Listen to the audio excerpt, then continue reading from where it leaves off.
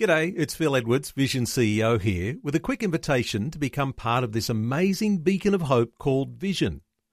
Together we can put our love into action to help people of all kinds build or rebuild their lives on the truth of God. Please consider the part you can play during our upcoming Visionathon appeal, remembering that it's your support that makes Vision possible, including this podcast. realfaith.org.au. After we started to go out together, I turned 16, and Louise decided to buy me a very special birthday present for my 16th birthday, and so she presented me with this beautiful silver cross that I could wear around my neck. I said to her, if I wear that, my mother will kill me. Welcome to Real Faith. Conversations about the impact faith has on our lives and the challenges we go through, helping us today and giving us hope for tomorrow. That's real people, real life, and real faith with Eric Scatterbo. Lawrence Hirsch grew up in a Jewish family in South Africa. In his teen years, his older brother came home with the Bible, and this caused his parents to cry. Later, Lawrence's family emigrated to Australia, where his brother shared with him a passage in the Old Testament that points to a Messiah being pierced for our transgressions. How would his girlfriend Louise back in South Africa respond to his new interest in Jesus? We'll find out today as Lawrence and Louise share their story. Welcome to the program, Lawrence and Louise Hirsch. Thank you, Eric, and shalom to you. Hey, shalom, Eric. Shalom to you too. Shalom means peace. Do I got that right? Absolutely. All it right. also means hello and goodbye. Oh, okay. Well, that's a very practical word. Helps you out in a lot of situations. Certainly does. Excellent. And now I mentioned that you are Lawrence and Louise Hirsch, so I kind of gave away a little of the story that you eventually got married. Yes, we're married now for 34 years. All righty. So we're going to go back in time and find out how that all came about. But let's first begin back in South Africa. Lawrence, what was it like growing up in a Jewish family in South Africa? Are there many Jewish people there? Well, it's an interesting history of the Jewish people in South Africa. Some of the listeners may know of the story of Fiddler on the Roof. Yes. A wonderful play and movie, of course. Yeah. Well, that's a whole story about Jewish people in Eastern Europe, in Russia, in places like Latvia and Lithuania, back in the end of the 1800s. And at that time, there were pogroms that broke out against the Jewish people in Eastern Europe. And so it is actually historical, that period. Mm-hmm. And because of these persecutions of Jewish people in that area, people were deciding, where are we going to go? And in the story of Fiddler on the Roof, of course, they are going through a time of persecution. Mm-hmm. And at the end of the story, they're all deciding where we're going. Some people saying, well, we're going to America. And that's when there was a very large immigration of Jews to the States. Mm-hmm. Some people went to England. Some went to Israel. Some came to Australia at that time. But also there were around 40,000 Jewish people coming from Latvia and Lithuania and decided to move to South Africa. Oh, okay. And that's where my great-grandparents came from. So were they among the group that was characterized in the movie Fiddler on the Roof? Very much the same kind of lifestyle, Jewish families in little villages in Eastern Europe. Quite traditional. Okay. And so my great-grandparents came from Latvia, Lithuania, as I said, and moved to South Africa. And my great-grandfather on my mother's side, his name was Elias Lazarus. Mm-hmm. He moved, as many Jews did in those days, to the farming areas of South Africa. Back in Europe, they weren't actually allowed to own land. And so one of the first things they did was move to the farming areas in South Africa, and my great-grandfather became an ostrich farmer in the Southern Cape area of South Africa. Oh, okay. Well, I love the movie Fiddler on the Roof. Did your grandfather ever sing If I Were a Rich Man? Probably not. It probably hadn't been written yet, but certainly they were quite a strong Jewish community. It's actually a small town in the Eastern Cape called Oudtshoorn. And a whole lot of Jewish people moved there. And I still have today in my possession a title deed for a seat in the synagogue that they had established in Oudtshoorn. That synagogue is still there today, but now it's a museum. And my great-grandparents are actually buried in that town, Oudtshoorn. Okay, so you have this wonderful Jewish heritage in South Africa. What were some of the things that you did as a young Jewish boy? Well, I think that some of my earliest memories really is about my grandfather. Mm-hmm. He was very large character, very charismatic, and quite a religious man. Mm-hmm. And he was the one who influenced me when it comes to anything about Judaism or anything about faith. And I remember as a very young boy going to synagogue with him every Shabbat. Mm-hmm. But also another memory I have is of my grandfather praying in the mornings. In particular, I would lie on the bed while he prayed. My grandparents lived right next to us, which was a real privilege. But I'd watch him pray. So he would put on tefillin, which is the prayer phylacteries.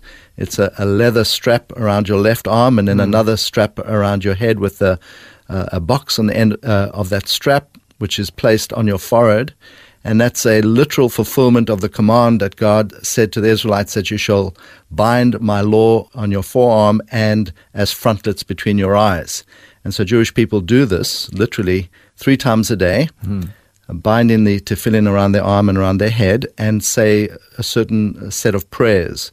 One of those prayers is the Shema prayer. Hear, O Israel, the Lord our God, the Lord is one. And so I would listen to my grandfather doing that and watch him do it. And he'd always be praying to the God of Abraham, Isaac, and Jacob, the God of our forefathers. Mm. And he had another ritual, which he would pray for all the relatives, all those who were deceased, and also all of us who were alive. And that really formed my first impressions about God. And God, for us as Jews, was the God of our forefathers, the God of our past. And of course, we celebrated that in all our festivals, how God had delivered us from Egypt, how God had brought us into the Promised Land and given us the law. But God, for me, as a young Jewish boy, was the God of our past. I didn't really know God in any personal way myself in the present.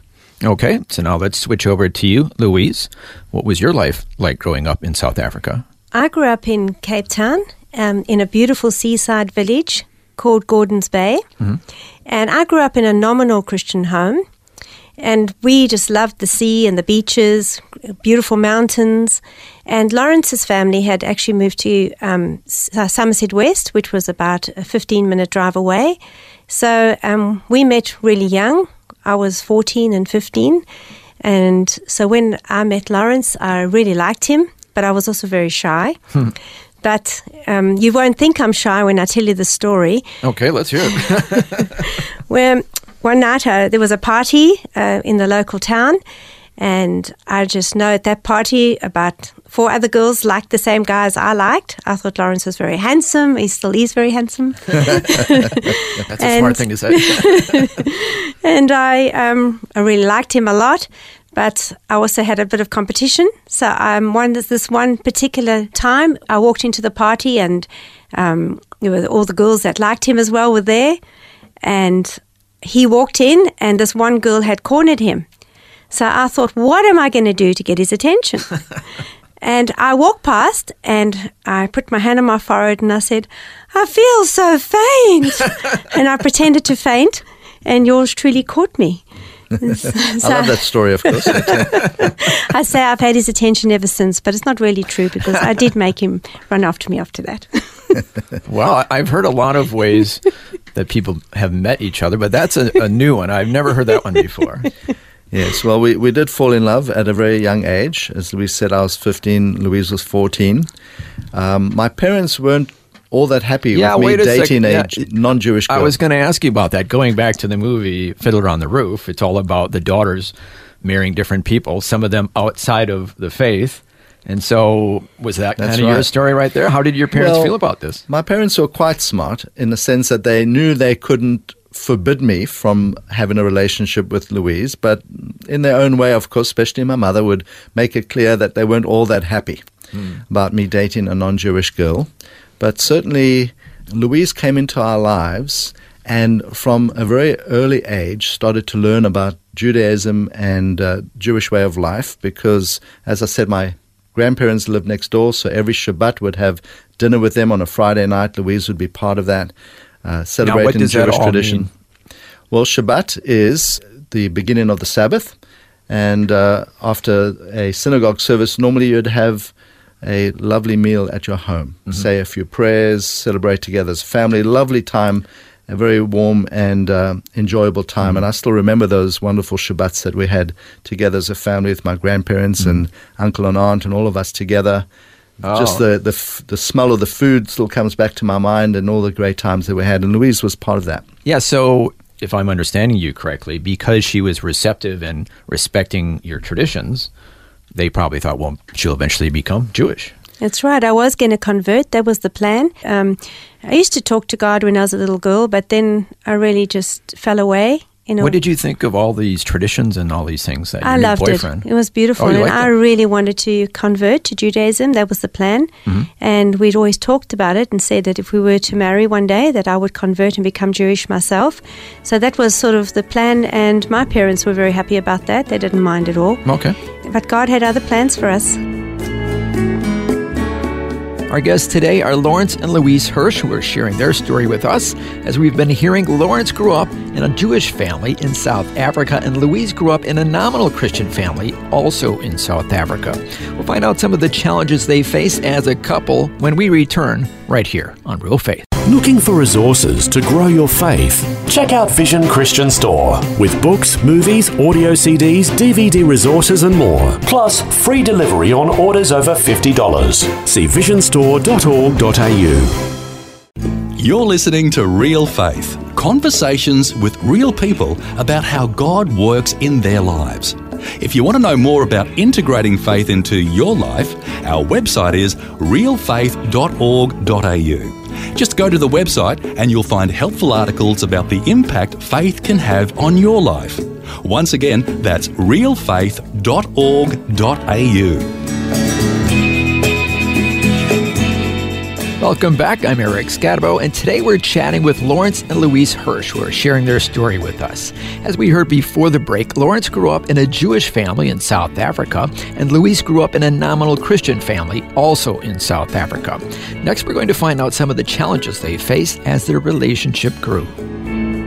Well, it was a steep learning curve for Louise coming into our family and learning more about Jewish ways of life and Jewish ideas and some of the history of the Jewish people. For instance, it's a funny story, but it's worth telling it, and that is that after we started to go out together, I turned 16, and Louise decided to buy me a very special birthday present for my 16th birthday, and so she presented me with this beautiful silver cross that I could wear around my neck.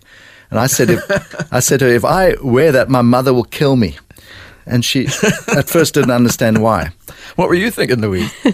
Well, I don't really know why I bought him that, but I think it's been an incredible story for us to tell, today, because it gives a very good explanation of how Jewish people perceive the cross. And so, Lawrence, so for me, and for Jewish people, the cross is an object, an image of hate and murder. Because of the history? Yeah. For Christians, of course, it's the place where the Messiah died and paid for our sins, but for Jewish people it reminds us of the cross-bearing crusaders of the 9th and 11th centuries, the crusaders that made their way through Europe to free the Holy Land from the infidel. So they would persecute Jewish people while wearing a cross, is that kind of Well, yes, and of course the flag of the Crusaders had a cross on it, a nice big red cross, or I think it was, and so, on their way through Europe they'll be murdering and raping Jewish women, burning synagogues, and also we hear from the history books that on one occasion, I think it was in the 11th century, when the Crusaders finally came into Jerusalem, they killed hundreds of Jewish people on the Temple Mount, and also Muslims at that time too. So people were killed, and they said the blood was knee-deep on the Temple Mount at that time. So when we think of the cross, we think of persecution, we think of pogroms, even, I guess, persecution and hatred of Jews that led to the Holocaust in the 20th century.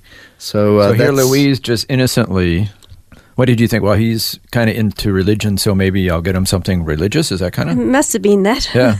Yeah, so that was a real learning curve, but and it's important because images bring up different feelings to different people. It's such a positive thing for myself as a Christian, but yet because of all the reasons you mentioned, it meant something very different for people in your family. Right.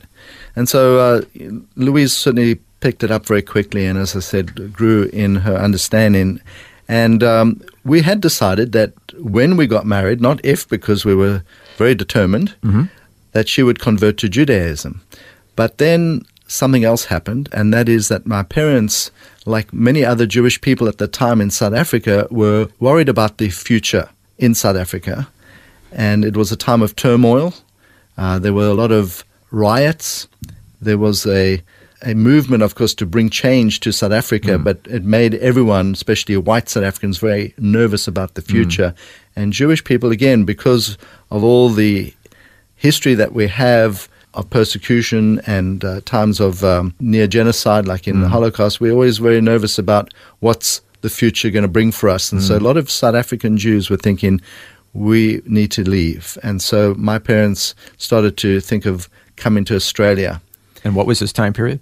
This was in the early 80s, early 80s. I'd finished school and had gone to university for 1 year. And in that period, we were deciding to leave. And in fact, normally when South African men finish school, they have to go straight into the army or defer to go to university. Army was compulsory at that time. And that was when my family were trying to decide whether we should leave. So I went to university.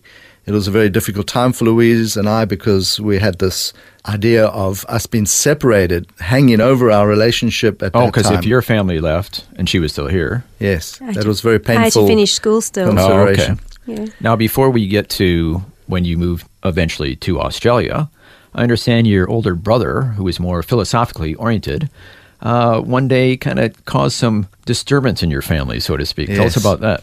My brother was always much more of a thinker, a bit of a philosopher, and always trying to find the meaning of the universe. He was always just a little bit different that way. I was a rugby player and a sportsman, and wasn't given over to thinking of the meaning of the meaning of universe. Life and all that. Yeah. But he did, and he had an interesting experience. As I said, Army was compulsory. He had gone into Army service for 2 years, and they had a group of friends that came together in the Army. There were 5 of them. There were 3 Jewish boys and 2 Gentile boys. And what brought them together was their love for marijuana, basically. Oh, really? So this isn't starting off real good. Well, to get through the boredom of life in the Army, I guess that's what they took to. And one of them, whose name was Murray, became a believer in Jesus. And my brother Alan took notice of what happened to this man's life. Murray stopped smoking, stopped taking drugs, and yet my brother noticed that he walked around with more peace than the rest of them put together. And so my brother, obviously was very curious as to what happened to Murray. Murray shared with the group about how he had become a Christian, not just, a nominal Christian, but he had become a born-again Christian, and he shared with them his newfound faith. And my brother was intrigued about this. And that's when he brought home from one weekend pass from the Army a Bible and some Christian literature. My brother and I shared a room in those days, and he hid that literature in his room somewhere under his bed. And I don't know how exactly, but my parents found that literature. And that's when everything broke loose. So my parents were very upset. Because of all the reasons you mentioned before, that was kind of like consorting with the other side, or is that kind of how they're looking at it? He brought home a New Testament. Well, I think it was a Bible with Old and New Testament. And of course, we never had a New Testament in our homes. The New Testament for Jewish people is considered to be an anti-Semitic document that must be full of hate and murder, because that's how Christians behave towards us through the centuries. So Going back to the Crusades. It's a closed book. So the fact that he brought one into the home, even though my parents themselves were not religious, they were certainly traditional and culturally Jewish, and were very upset with my brother, and wanted to put an end to any notion of him believing in Jesus. And so there was a lot of screaming and shouting, and my dad cried, and my mom pleaded. My brother was shocked. He didn't know that it would cause all this. He never expected such a reaction, and he promised them to put it aside. But it was after that period, when we moved to Australia, that my brother, having come to a new country, like we had just moved and coming out of our comfort zones, coming to a whole new country and culture, he started to think more again of Jesus, and he landed up in a job where the manager of that store that he was working in was a born-again Christian. Wow, he just couldn't get away from born-again Christians. Right, and this guy really shared the gospel with my brother, and invited him to one of their prayer groups or Bible studies, and it was at this particular Bible study that my brother prayed to accept Jesus as the Messiah, and he tells me that he had a supernatural experience with God, and his life was completely changed, and he began to share this with me. At first, I thought he had lost his mind completely. He'd always been, as I said, the open-minded one, and we thought now he had become so open-minded that he lost his brains. He said he came to, believe in Jesus. Jesus had changed his life. He's come to love Jesus. These were all very foreign concepts to us and awkward for us. And my parents were, again, very, very upset with him. But he persevered. We all thought that he would... Just a phase. It'll be a phase, it'll go away, but he didn't. He persevered and, in fact, started Bible study and went to Bible school. And at that time, he was really witnessing to me, and he began sharing with me from the Scriptures, and also he was quite smart. He had placed a prayer next to my bed, what I know now as the sinner's prayer. I never prayed that prayer because I thought I wasn't a sinner. Why should I pray that? It's for murderers and thieves, really and bad people, etc. Really bad people. But he began to share his testimony and share his understanding of the Messiah with me. Now, growing up in a Jewish home, of course, we believe in the Messiah. We believe that the Messiah is to come. So what often I would do at school, for instance, when a Christian said to me that I needed to believe in Jesus, I would very politely say, well, you Christians believe the Messiah has come. We Jews are still waiting for the Messiah to come. And so we had, of course, notion and ideas about the Messiah, but I can't say that I was biblically informed about it. I never read the prophecies in the Tanakh, as we call it, the Old Testament, about the Messiah. And so those are the prophecies my brother began to open up with me and read scriptures to me. He read scriptures, for instance, from Jeremiah chapter 31 that spoke about a new covenant that God would make with Israel. Now, when I grew up in Judaism, I'd never heard of a new covenant. I'd always heard of the covenant, the Sinai covenant, the law. So it was quite a surprise to hear about a Brit Chadashah, a new covenant that God would make with us. And then I think the final nail in the coffin, if you like to put it that way, of me coming to faith was really prophecy in Isaiah chapter 53, which I now know as the suffering servant song. And it's an amazing prophecy about a suffering servant of God who would be innocent, but he would take our sins upon himself, that he would be crushed and pierced for our transgressions. Now, when my brother first read that to me, I said, well, interesting. That must be from the New Testament, because he hadn't told me where it was from in the Bible. I assumed it was New Testament, and he showed me he had read from the prophet Isaiah, a Jewish prophet who wrote 700 years before Jesus. So that really, really hit home. Reading all about the suffering servant dying for our sins, and that he'll be buried and rise again from the dead. So that really struck a chord in my heart, and I started to ponder in my heart about Jesus being the Messiah. But what I think is really amazing is back home in South Africa, Louise was going through a similar experience with her brother. I'll let her tell the story. My brother Mark was surfing, and we were very close, and he came home one day and he said to my mom, "Hi Mom, I've become a Christian." And she said, What do you mean, Mark? You've always been one. And he said, "No, Mom, it's different. I've accepted Jesus into my life, and I just have made a personal commitment to him." And we didn't know what that meant, but we did watch his life. And his life changed so much so that it really made an impact on us. So what happened was Lawrence was in Australia, and he phoned me one night and he said, "Guess what? I've become a believer in Jesus." And I said to him, "So have I." And it was on the same day that we had gone to a church meeting with our brothers, and we both made a commitment to the Lord on the very same day in different parts of the world. The very same day. The very same day, just separated by 8 hours because Australia was 8 hours ahead. And we had no idea that both of us were even thinking about Jesus or a relationship with God. Wow. So Interestingly, Lawrence, it was through your older brother, and then also it was through your brother as well. Through my older brother too. Yes. Yeah. Actually, my brother took me to the Bairnsdale AOG church because he was working out at a Christian campground out that way. And I went to this church service, and I tell you, I felt awfully uncomfortable. My toes were crunching in my shoes. I felt very agitated during the happy clappy singing and the preaching. But there was obviously something that happened in my heart because when the pastor gave an altar call at the end of the service, I put up my hand. My brother couldn't believe it, but I prayed to receive the Lord on the 24th of March, 1984. And as Louise said, on the very same night, back in South Africa on the 24th of March, 1984, she prayed to receive the Lord also at a church service. Wow. The same day. A miracle that God did in our lives. Unbelievable. Well, that's just the beginning of your story. We're going to stop it right there because we've run out of time for this first part of our conversation, but we'd like to have you come back again next time to tell more of your story. Will that be okay? It'll be a pleasure. Thanks, Eric.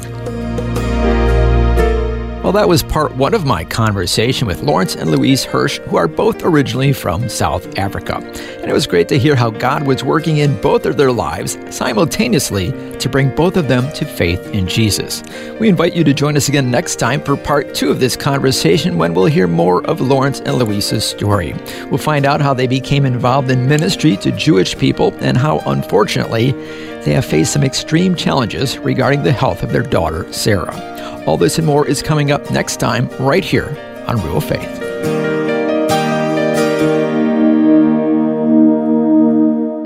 You've been listening to Real Faith, and if you have any questions or comments, you can send us a message through our website, realfaith.org.au. That's realfaith.org.au.